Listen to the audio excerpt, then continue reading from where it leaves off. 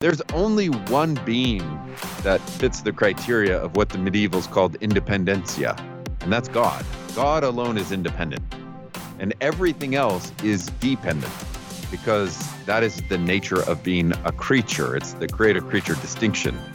And so when we buy into the myth of independence too much, it actually distorts our humanity and it hurts us. And so we view one another in deeply problematic ways. Does doctrine really matter? The Apostle Paul once wrote to a young pastor named Titus, instructing him to hold firm to the trustworthy word he was taught, so that he may be able to give instruction in sound doctrine. Welcome to Credo Podcast, where doctrine matters and theological ideas have consequences. Here's your host, Dr. Matthew Barrett, Executive Editor of Credo Magazine and Associate Professor of Christian Theology at Midwestern Seminary. Welcome to the Credo Podcast, where doctrine matters and ideas have consequences. I am Matthew Barrett, your host. Personally, I think one of the most powerful images, one of the most powerful points in the ministry of Jesus is when he does the unthinkable. He stoops down with his disciples, and in John's gospel, the way he describes it, he says Jesus washes his disciples' feet. This is such a profound image, and I think it's shocking. It was shocking to the disciples. If this is the Lord himself, how could he do this? How could he wash their feet? But it's still very shocking to us today, in part because to be a follower of Christ means we too are called to this type of servanthood. Or dare I say, especially in the world in which we live, this type of humility. Jesus washing his disciples' feet is not just an image of the type of salvation he has come to accomplish, but the means by which he is going to accomplish that salvation. And what I love about that point in the Gospels is that Jesus doesn't leave it there. He actually says to his disciples, if I am doing this, if I am washing your feet, well, of course then, how much more are we then to serve one another? Of course, Paul in Philippians chapter 2 makes much of this as he's trying to instruct the Philippians on what life in the covenant community and the church is supposed to look like. And of course, he points us to Jesus Christ himself, who he says humbled himself, was obedient even to the point of death. And in language that sounds so familiar to the book of Isaiah, he says, Christ took the form of a servant. This raises all kinds of questions. And if you've been a listener to the Credo Podcast, you are familiar with a phrase that we like to use from time to time, faith-seeking understanding. That famous phrase that comes from Anselm, but of course is echoed by so many others. And I imagine that you know that humility is supposed to connect to our theology, much along the lines that we just said. But maybe you haven't thought through, well, what exactly is humility?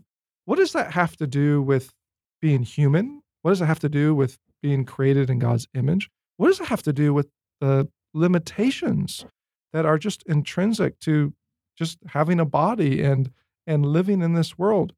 And I think we could even probe further and say, well, if we define humility in a biblical way, should we just limit humility to the context of, say, the fallen world and sin, or is humility does it actually take us beyond the fall to discuss, well, could humility be something that is really important and essential to what it actually just means to be human apart from sin itself? Well, these are big questions and also very practical questions at the same time. And it does bring us into the conversation with not just ourselves, but with the great tradition before us, whether it's a Anselm or a Thomas Aquinas or a John Calvin. Believe it or not, many of these great minds of the Christian faith thought long and hard about what it means to be human and what it means to be humble, because they thought humility was absolutely essential both to being human and to understanding what it means to be a Christian. You know, it's difficult to think of really any theologian or any book for that matter, that has actually been devoted to this discussion and this topic in such depth.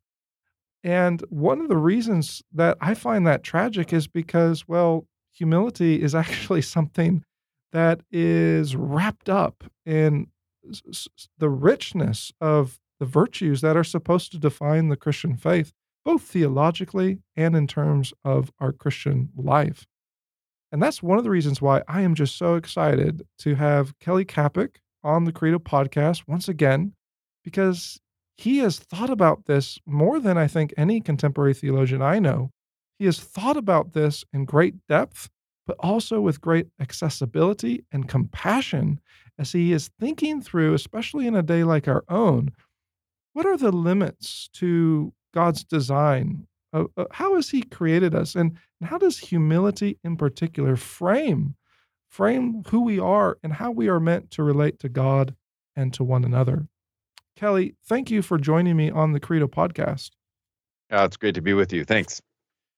Kelly, I think I want to start with maybe a starting point that is going to not jump right into this topic of humility, but actually it's a bit uncomfortable, but actually force us to take a look at ourselves and maybe some of our own instincts.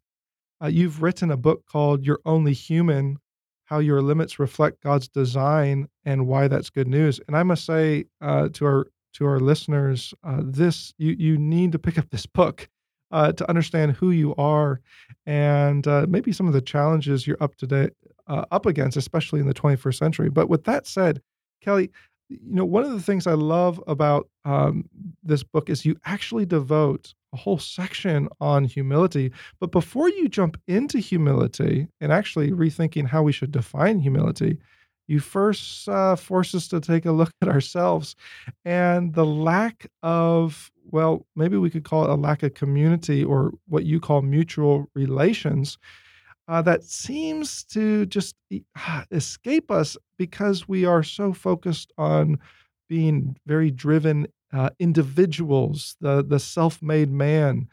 Can you, let me just give you permission for a minute here to make our listeners uncomfortable for a minute and maybe confront them a little bit about why is it that we're so prone to this? Yeah, obviously these are challenging questions to try and explore. But yeah, the book You're Only Human, part of what I'm exploring is some of the inhumanity of our time. And we can feel it in our bodies, in our relationships where we're just constantly exhausted and strung out. And that has everything to do with how we view ourselves and how we relate to others.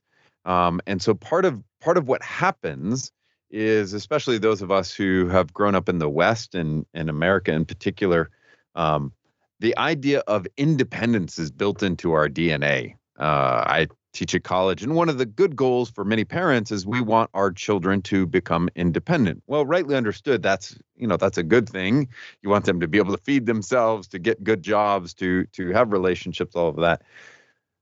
But theologically, and given your audience, I can talk theologically, there's only one being that fits the criteria of what the medievals called independentia, and that's God. God alone is independent. And everything else is dependent because that is the nature of being a creature. It's the creator-creature distinction.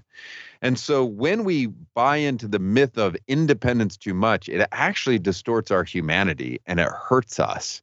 And so we view one another in deeply problematic ways, so that rather than seeing others as gifted, as mutually, like we're mutually dependent, we see one another as either a threat or someone we need to dominate or manipulate or ignore.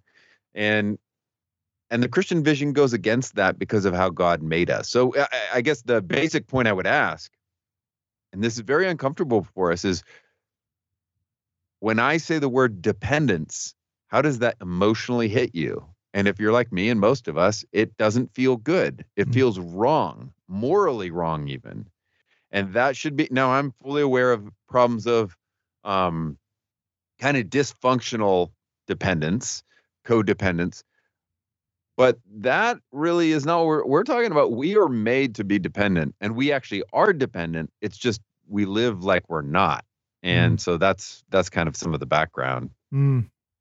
Yeah, I like how you put that because, when I'm teaching theology and we get to say the attributes of God, I introduce my students to aseity, and sometimes they've never even considered aseity. Sure. What does it mean for God to be life in himself and self-existent and self-sufficient? But this has great significance then for that creator creature distinction that you mentioned. Well, if that is who God is, then isn't it the case that we are very much dependent creatures? And yeah, I think you're right. I mean, even when I'm listening to you, if you were to say to me, to ask me that question of, how does this hit you emotionally to feel dependent? I just naturally, I start to fight against it. Yeah, we recoil. Yeah. That's right. Now, And yeah, go can I ahead. just on that? It's fascinating because sometimes people think like I'm trying to do something to them, and all I'm actually trying to do is help us see what is true and real in this world, Mm, right? The difference, if you if you watch, say, a football player who's interviewed afterwards, who scored a touchdown or whatever, it's very interesting. We tend to know the football player is like, I did it all myself. I'm amazing. I'm the best. We kind of recoil. And yeah, then the other guy who's like, man, my blockers were amazing. The yeah, quarterback threw it to me in this way. Da da da da. We go, yes, that's true. yeah. Well, the reality is, we go to the grocery store. Our toilets work. All of that speaks of interdependence that we tend to not recognize, Mm, right? And I have in an earlier chapter a whole section on the theological importance of our belly buttons, right? So the fundamental argument of the book is we were made, and this starts to relate to humility. Even before the fall, the way we were made as human creatures was always to be dependent upon God, to be dependent upon others, and to be dependent upon the earth. yeah. That's the nature of what it means to be a human creature. And Mm. that's not sinful. That's all good. So let's that what you just said, Kelly, that is pretty key, isn't it? Because Yep. oftentimes when we think of humility, we think in terms of the fall, in terms of sin, and we might even assume, well, if there wasn't a fall, then we wouldn't need humility. And you even mentioned how if you go that far, then well, it's no wonder that when you think of humility only in the context of, say, sinfulness in your life, you can confuse humility with a type of self-loathing. And, Hmm. and it's really at that point I stopped and thought, oh yes, this is so Yeah. common.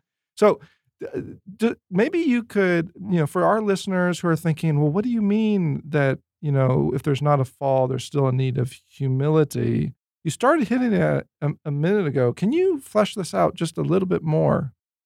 Yeah. So, and these are great questions to explore, and they're super pastorally important, super practical. A way of putting it is, and let me be clear with listeners if they know my work. I've edited a book called "Overcoming Sin and Temptation." I don't deny the reality of sin. Trust me, I'm a Reformed theologian. We're sinners, and you think you're a sinner, and I probably think you and I are even worse than we know. But at the same time, I actually also think you and I have more dignity than probably you and I tend to believe too. So those things don't cancel one another out. Anyways, so if you think about it this way, if you think of humility as based in sin, then the kind of question you ask is, or the kind of statements you make is, can you forgive me? Or I am sorry, right? Which are appropriate comments and questions to make. However, if humility is based on, and my whole argument is humility is based on the doctrine of creation, not the doctrine of sin. If it's based on creation, then humility isn't just saying I'm sorry. It's also saying, can you help me? Mm, Can you show me the way? Can you teach me? I don't know. And to say, I don't know, can you help me, is not a sign of moral failure. It's a sign of being a creature. Mm. And what happens is the argument is when we have, and we have at different times pretty significantly in the history of the church, when we've based the idea of humility on the foundation of sin, that foundation, I'm a theologian, I'm not good at construction, but I do know this from people who are, if the foundation is not laid well, it will eventually disrupt the whole house, and you won't be able to close the windows and the doors won't open and close smoothly. And that's what happens. And so you do get self-loathing and self-hatred. And as a Reformed theologian, I see it all the time where people think, if we'll put it this way, if humility is built on sin, then the way to cultivate humility is to focus on your sin. And Mm. I'm saying, let's not deny our sin, but there is a different path. Yeah. You can actually cultivate humility not by focusing on your sin, which, by the way, tends to make you even more self-absorbed. Yeah. But if it's built on creation, then a healthy way you can foster humility is by learning to delight in others, recognizing gifts they have that you don't have, delighting in your dependence upon others and on God, cultivating things like gratitude. There are healthy ways to cultivate humility without berating yourself and cultivating self-loathing. Very key. Very key. And Kelly, would you even go further and say, if we understand humility in this sense, then humility is a type of gratitude in light of who the Creator is? Absolutely. Which is partly why, even if there's no sin or fall, Adam and Eve were meant to be grateful, right? Yeah. And because all they have was from Him. Yeah. All is a gift from the Father through the Son and by the Spirit. And it goes back to Him, right? All things are from Him and through Him and to Him. And we get to participate and enjoy as part of His creation, particularly the humans as the pinnacle of His creation, meant to lead the praise, meant to lead the gratitude. But yes, at its best, humility is joyful. It's not sad. Now, let's bring one of the great theologians of the Christian faith, Thomas Aquinas, the 13th century scholastic theologian. Let's bring him into this conversation because many don't realize this, but we think of theology today and we think of that as something that's completely removed from, say, discussions about virtue or ethics. But when Thomas Aquinas wrote his Summa, isn't it fascinating that he spent so much of it discussing virtues? And this, I think, could be relevant here because you bring him into this whole conversation to say, to ask the question, why is Thomas distinguishing between pride and what we could call magnanimity? So can you distinguish between those and explain how does that actually help us understand humility better? Yeah, it's great. So, and you know this, but for listeners, so there's a debate, right, about, well, people know Thomas Aquinas heavily drawing from Aristotle, right? But one of the things that isn't always recognized, and Alistair McIntyre is an example who points this out. He just says, Aristotle would have hated the Apostle Paul and Jesus on the question of humility, right? He would have found it deeply problematic. And he explicitly says that, which is fascinating because McIntyre is no lightweight when it comes to the history of ethics. So how do you get Aristotle, who seems to say he thinks of humility as one of the extremes to be avoided, right? How do you move from that to Thomas Aquinas, who is a Christian theologian who thinks humility should be the pattern and way of life for the Christian? How do you make it a positive? Well, part of it is, and scholars of both Aristotle and Aquinas can debate some of these things and nuance them, whether that's totally fair to Aristotle or not. But what Thomas is doing is saying, well, arrogance and pride is a problem, but the opposite is not that we have nothing to contribute, which is why he talks about magnanimity, right? The greatness of soul. And actually, G.K. Chesterton, in his book on Thomas Aquinas, has this great line where he's trying to distinguish between Aristotle's view of the great man or the one who can make great contributions and Thomas Aquinas. And basically he said, he says, for Aristotle, the great man is great and knows that he is great. For Thomas Aquinas, the great man is great and knows that he is small. And that's so important because sometimes Christians, when they start to study humility, think what we need to do in order to be humble is be very quiet, unassuming, and never make contributions. Never have big thoughts, never work really hard, don't draw it. No, that's not the point. But you can be, as he, to use the medieval language, this magnanimous, this one who brings these great thoughts and contributions, but it's not because you're so amazing. You're recognizing you're just one creature among many, and God has given you something to contribute. And so you contribute, recognizing that what you yourself are contributing is still a gift from God to you that you get then to give to others. It's not you generating it. It's God who is generating it and allowing you to participate in it. It's very, in that way, there's some similarities to kind of the Calvinist tradition of common grace insights and those kind of things. But the Christian can participate in these things and be humble because they're constantly recognizing not just does it come from God, but by and large, you can't get these insights on your own. Anyhow, you're drawing from people even when you don't know you are. And Kelly, when you say that, I think that we must also, and of course, this is where you go with it, right? You also then add, and here you're building off of Thomas himself. You also, give a pretty bold admonition, if I can put it that way, to those who are faint-hearted, right? Mm-hmm. And this is fascinating because I think that we've all seen this and maybe experienced it, or maybe this has been us, right? Where we put on a presentation of humility, like along the lines you're talking about, right? That, we shouldn't say anything about ourselves. We should definitely not, say anything about any talents God's given to us. And we should just, and it sounds humble, but actually you say, well, could that be not just a type of pride, but could that be a type of faint-heartedness, or what Thomas calls a smallness of spirit? I suppose we could call this today just, frankly, a lack of courage. Or maybe, especially in our American vocabulary, you even use the phrase a defective ambition.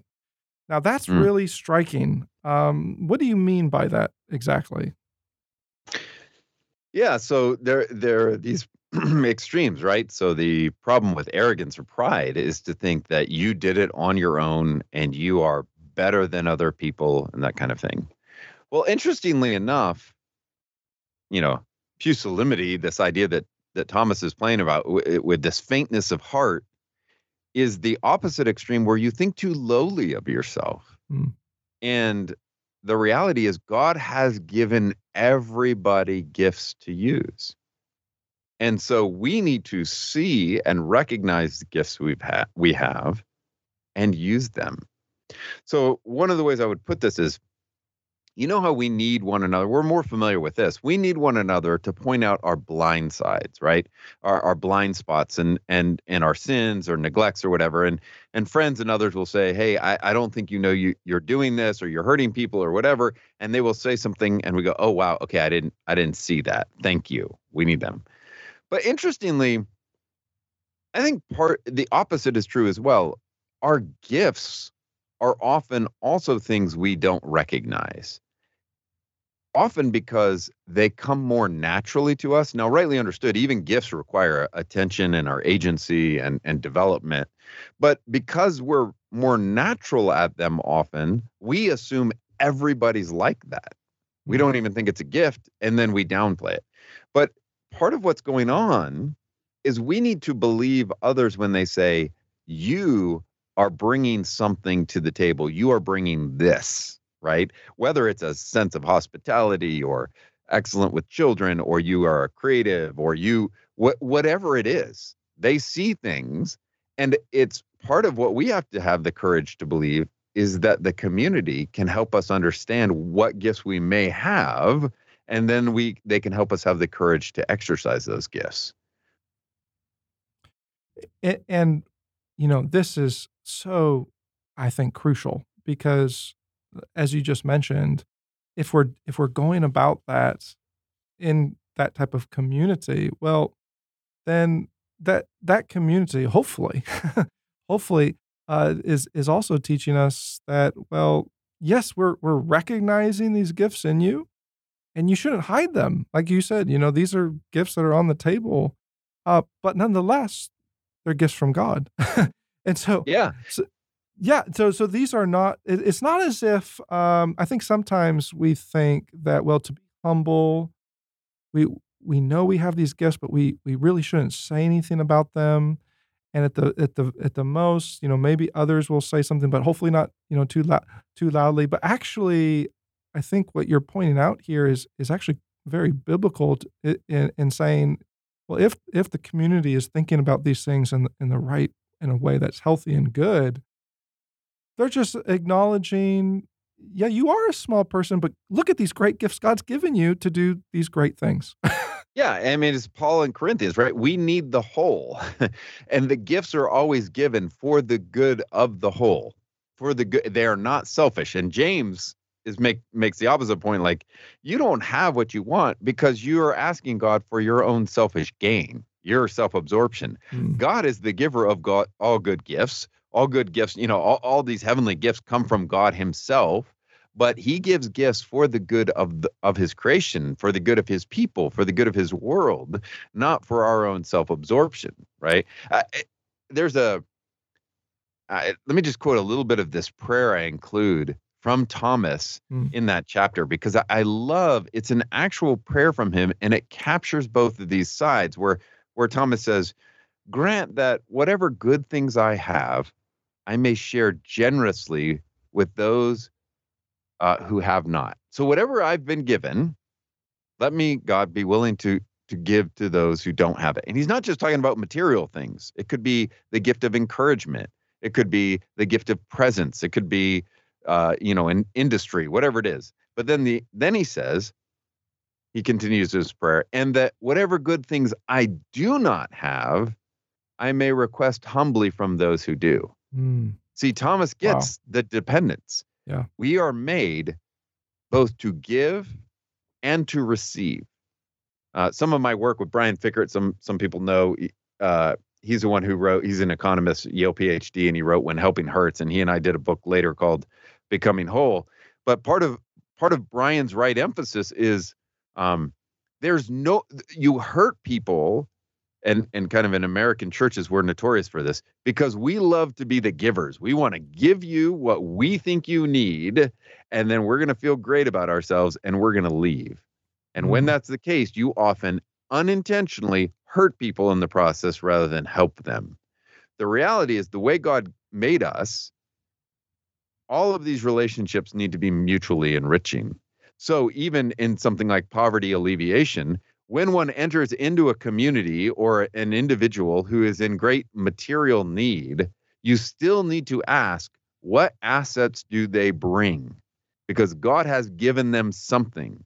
And by you helping them recognize it, it affirms their dignity and value and agency. And you're not there as the hero. You are there to give gifts and to receive them, just at a very practical level. That's an example of a right understanding of humility can help us with poverty alleviation, right? These are not abstractions. Now, Kelly, someone might object at this point and say that, well, okay, you're elevating humility here pretty high. Isn't that a problem? Because Paul seems to say it's love, it's charity, to use an older word. But I'm guessing you don't see those two in conflict.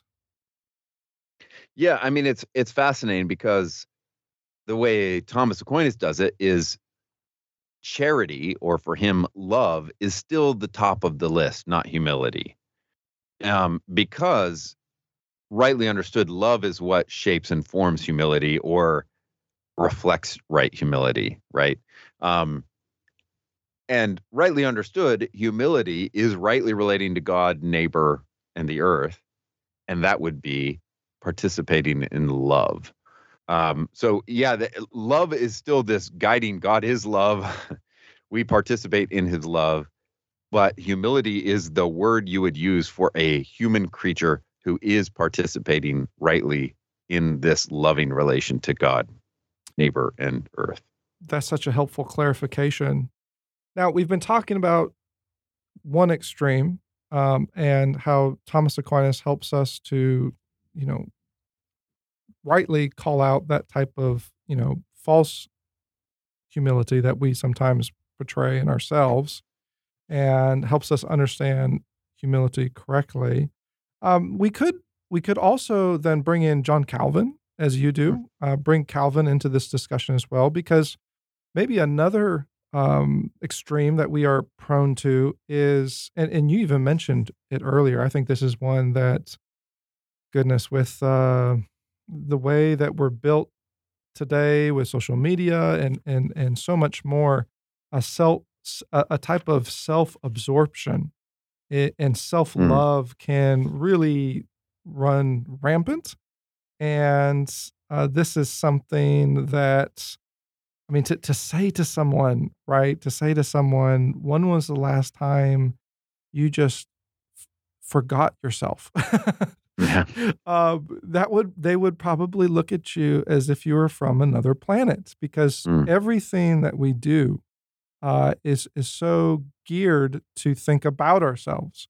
So let's ask um, John Calvin to join us at this table, Hmm. and how and maybe you can shed some light on this. How exactly does Calvin, he uses language like doing business with God, and how does he address this type of love for self, which he describes as a type of perversion? Yeah. So um, when he talks about doing business with God, some of your listeners will know about kind of Luther and the whole um, kind of living cord, Cordeo, not Cordeo home. My brain just kind of went, it's a long week. Living before the face of God, right? And this is Calvin's version of that. And what Calvin is trying to do is, when he's exploring humility, I kind of boil it down to two questions he's kind of getting us to ask, or ways I would help us understand what Calvin's getting at. And the first question is, um, do you recognize all of your abilities and gifts as gifts from God? And I think we're pretty comfortable when we say yes, yes, yes. We know everything we have is from God.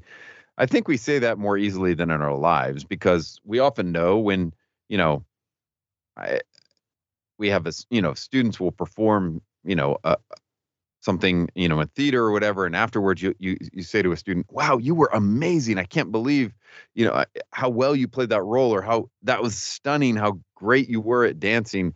And the natural response is almost always, "Oh, it wasn't that good. Yeah. Oh, I did this or that." And we basically, as Christians, trained each other to do that. We Mm, think that's the humble response. Um, and what it often, and there can be different reasons to respond that way, but often what it betrays deep down for us is we actually still think it is us that's generating this. yeah. So if we celebrate it, that then is a problem. It's arrogance or pride, rather than whether or not you say the words out loud, rather than responding, "Praise God, that's fantastic. Mm, I love that." Doesn't mean you did it perfectly. You could have danced better. You could have, maybe you didn't slip up in one of the lines, right? Um, like I did a minute ago, right? It's okay. You can praise God for the gifts you've been given, and you've been able to use them even imperfectly. So the first question is, do you recognize whatever abilities and gifts you have are gifts from God? I think we're more comfortable with that, although it's a challenge. But the second question that Calvin kind of turns the pressure a little bit more is he basically turns and says, how do you recognize the gifts of other people? Do you see them as gifts from God, right? If you're like me and I really wanted to learn how to play guitar in high school and I practiced so hard and my fingers got raw and went through that, developed calluses, but the truth is I was terrible. And every song sounded the exact same way as the last one, right? And then I'd see a friend and he'd pick up the guitar without hardly any, and he was amazing. And then he's picking up a track and I hated him, right? Yeah. And so what's interesting is, no. Can we recognize these are gifts from God and that I don't need to manipulate? And you can see this in terms of how Christians treat sanctification. The sign is, well, if someone's really good at guitar, then do I think my job is to quote unquote keep them humble? And Calvin says, listen, when you recognize gifts, it would be a great betrayal not to honor, and then he's very careful what he says, not to honor God as the giver of gifts, but he also says, and the one who uses them. And we don't like the second part because we're worried, oh, you're drawing too much attention to that person. You're going to make them proud. Hey, just so you know, that's called manipulation. So we need to celebrate and honor gifts God has given, bring encouragement. And so those are these test cases. How do you view your own gifts and talents? How do you view others? Those kind of questions start to take us down very interesting roads. Yeah. That is so helpful, Kelly, because goodness, I feel like this is something you see quite a bit, especially in our Christian circles. We don't want to, we recognize, okay, there's a lot of selfishness out there. And so, but we don't turn in the direction you're talking about. Instead, we turn in this direction, which is, it is a type of manipulation in which it sounds so humble to say, well, we don't want to, acknowledge or even praise the gifts of others. But in reality, it's actually quite, ironically, it's actually quite selfish because we're not doing exactly what you just said. We're actually not denying ourselves and recognizing just the amazing fact that God has done something so wonderful in others. What I love about what you said too is that if we can get past that, there is a freeness, a liberty.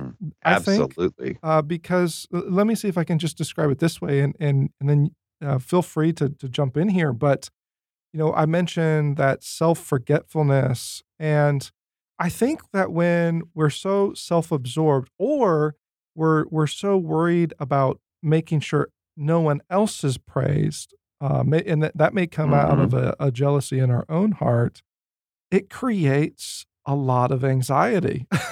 Yeah. I mean, you have a great, I love this quote. I think it's from Theodore Roosevelt, when he says, comparison is the thief of joy. And I couldn't help but think, that's social media for you today, because you don't necessarily realize, you don't necessarily log in. Well, hopefully you don't log in and start scrolling and think, I'm going to start comparing myself to others. Right. But naturally, that's what we all do. And you by the time you log off, you realize I have anxiety. Where's the joy? There's no joy anymore. And it does bring about these this fixation on how am I doing in comparison to others, rather than that very healthy forgetfulness and saying, oh, look at what so-and-so did. I want to praise them. Yeah. And Calvin actually, we always think Calvin and depravity and total depravity. Calvin actually uses the language, it is a great depravity on our part, and this is an actual quote, to deprive those who bear the gifts of the honor which the Lord bestowed on them. Right?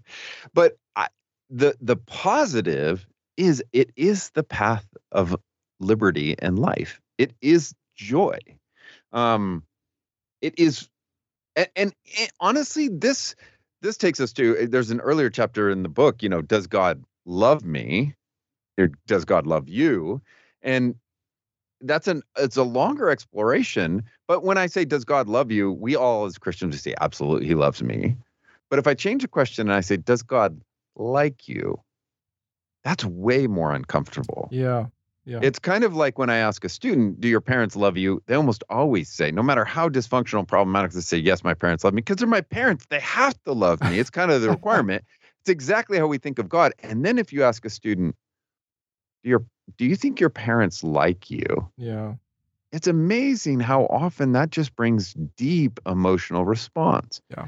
Well, I think it's related to how do we think God views us. And I can't unpack the whole chapter here, but I think it's worth asking, does God like us? I didn't just say that he like our sin, but does the Creator like us in our particularity? Does he like Matthew Barrett? Does he like Kelly Kapic and my particular gifts and limits and how I'm made to fit into his world? And so this matters because it's not just about humility, it's about the doctrine of sanctification and redemption. God's goal is not to kill Kelly Kapic and destroy Kelly Kapic. Even though it talks about dying, the goal is to kill the sin that is distorting the good creature he wanted, right? The sin that perverts and so easily entangles us and disorders our loves and disorders our lives, he has got to deal with that because he likes what he made. Yeah. And he doesn't like the way it's gotten distorted, right? So these things they really matter. And again, just like humility, when we disconnect creation from redemption, creation from sanctification, it hurts us. So trying to think about what does the doctrine of creation mean for our lives is a driving force in the book because, one of the other guiding ideas is I really think evangelicals have a very weak doctrine of creation, and we have because for the last 150 years, when I say creation, everyone just thinks, oh no, we talk about creation all the time, but what we mean is we're talking about when did God create the world and how did he do it? Yeah. And that is just far too reductionistic as an account of creation theologically. We need a much more robust view. And when you have that kind of view, and then so you just get a spiritualizing that's very unearthly, very non-creation affirming, and that has deep consequences for the Christian life.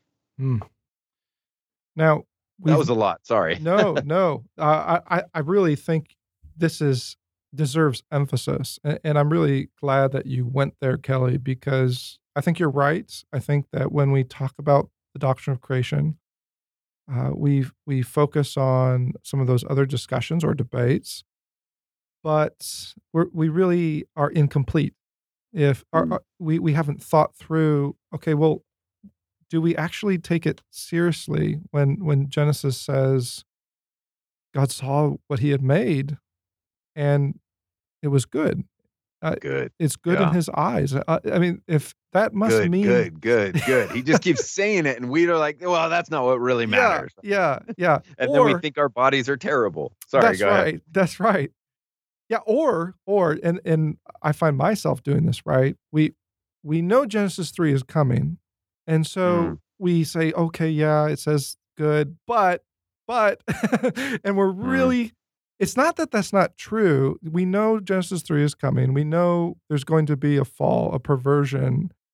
But at the same time, we have to recognize, what does it mean then to be renewed?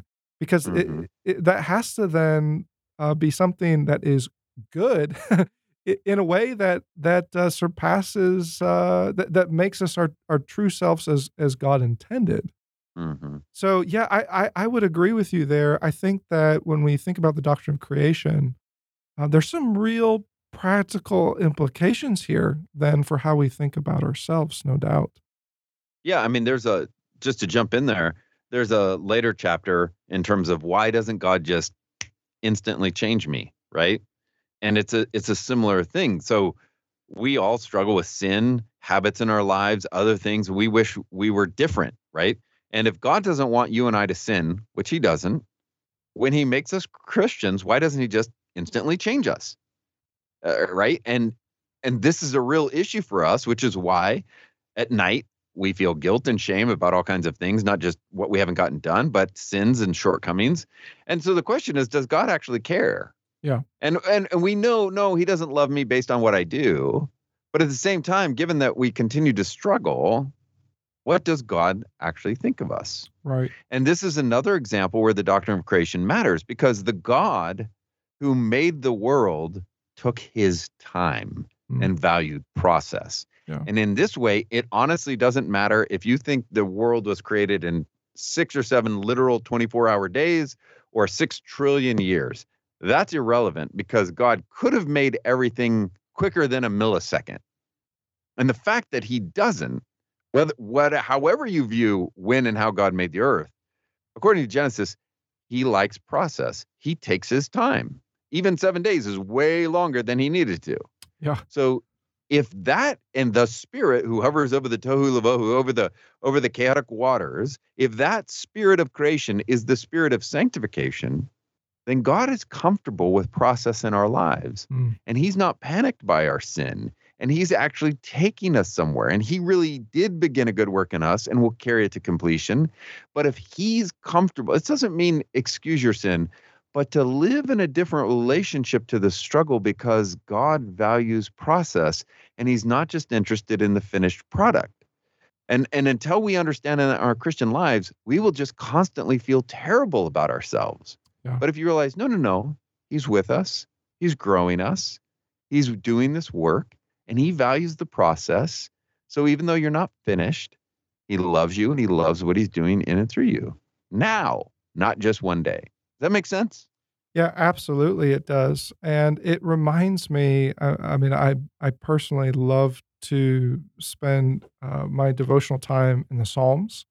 And I keep coming back to this question, why is it that the psalmists so focus on creation, right? I mean, sometimes it's in the context of just being overwhelmed. I mean, David, for example, if anyone knew anxiety, it was David, as his own life is in danger. But what I find so fascinating is that rather than kind of turning inward, they focus on the beauty of creation and the goodness of creation, and that leads them to a very different destination, much along the lines of what you're talking about. It actually leads them to a type of a freeness to say, oh, this is who God is. He has made this creation this good. And that then leads me to everything from trusting in him to glorifying him to resting in him. I think one of the most convicting things I read in the Psalms, and this is something that just makes me so uncomfortable because it's so hard to do, is again and again when the Psalms say, wait, just wait upon the Lord and be still. Know that I am your God. I mean, that I think gets at the very heart of what you are describing. It is a real antidote, I think, to the anxiety that stems oftentimes from our misconception of what it means to be human. Kelly, we're about out of time here, and this has gone by so fast. I've enjoyed this so much. I feel like we could keep going for another couple hours, but we have to bring this to an end. I want to give you the last word, though, because in your treatment of humility, you also bring in the book of James. And certainly you don't need to, unpack the whole book of James. It's so rich. But maybe you could close us out and just take us back to the book of James for a second and talk to us about how James addresses this in a way that's quite relevant to our lives. Yeah, that's tough. You're right. It's a longer conversation, but we'll just say this, right? So James, one of the things that James does is he quotes the statement that you have throughout Scripture that God opposes the proud, but gives grace to the humble. And that is worth teasing out and thinking about. And part of what's fascinating is I think part of what James is doing is he's calling us to a pattern. I mean, the whole book of James, when you look at it, James really cares about injustice. James is the one who says, what's real religion? And it's the orphan and the widow, right? And keeping oneself clean from the world. And there's a lot going on. And how do you treat the rich and these kind of things? And they are distorted views of what it means to be a human creature connected to other human creatures and to the Creator and His earth. And humility is a right understanding of one's place within that world. And arrogance is a misunderstanding and treating people poorly as if less than or something like that. And so there's fascinating things that I can't unpack it here, but I think there are some parallels he's doing to what Isaiah is doing. I think whether it's direct or indirect, he's even alluding to Isaiah and this whole idea of wash yourselves, make yourselves clean. Isaiah says this in Isaiah chapter 1, which is fascinating to say, what do you mean? We wash ourselves, we can make ourselves clean. And he says, yeah, you cease to do evil, learn to do good, seek justice, correct oppression, bring justice to the fatherless. These are all themes in Isaiah 1 that you find in James. And so it's an example, and, obviously this is a whole nother podcast, but humility requires a concern about biblical justice, about how we treat others, and those kind of things. So there's a lot to be said on humility biblically and in James, but kind of if I could say one last thing, maybe to circle it around for humility and just a practical word for listeners, it would be the saying that goes around a lot. And I actually like the saying where people are often comforted with the saying, you are not enough. And as a theologian, and you get this, you probably have the same malady, right? We're not very poetic, and we always raise critical questions or whatever. And the phrase, you are not enough, I would actually, as a theologian, as an annoying theologian, I would say, well, actually, what we mean when we say you are enough is you are not enough, which is exactly why you are enough. You were never made to be more than a particular human creature with limits. And so you don't need to be everything, do everything, know everything. And recognizing who God made you to be, to praise the Creator and rightly relate to His creation in your smallness, even if you make great contributions, that's beautiful. So you and I are not enough, which is exactly why we are enough. I think that is a very appropriate way to end a very rich conversation with Kelly Kapic. He's professor of theological studies at Covenant College. He is the author of numerous books such as Embodied Hope, Theological Meditation on Pain and Suffering. And one of his most recent books is called You're Only Human, How Your Limits Reflect God's Design and Why That's Good News. I would just close by saying to our listeners, I think that you will find Kelly not only a reliable theologian, but also a very practical one that has thought long and hard about Christian life and knows your struggles, and is quite compassionate, and at the same time brings some needed conviction along with theological clarification. I can't encourage you enough to pick up Kelly Kapic's books and to read him and return to the Credo podcast, where you will find more conversations with Kelly Kapic himself. Now you can fill up on theology each day by visiting credomag.com. There you will find the latest issues of Credo Magazine with articles on key doctrines of the faith and regular video interviews with Dr. Matthew Barrett, where he answers some of the toughest theological questions of our day. Be sure to subscribe to Credo Podcast to join the conversation, a conversation where doctrine matters.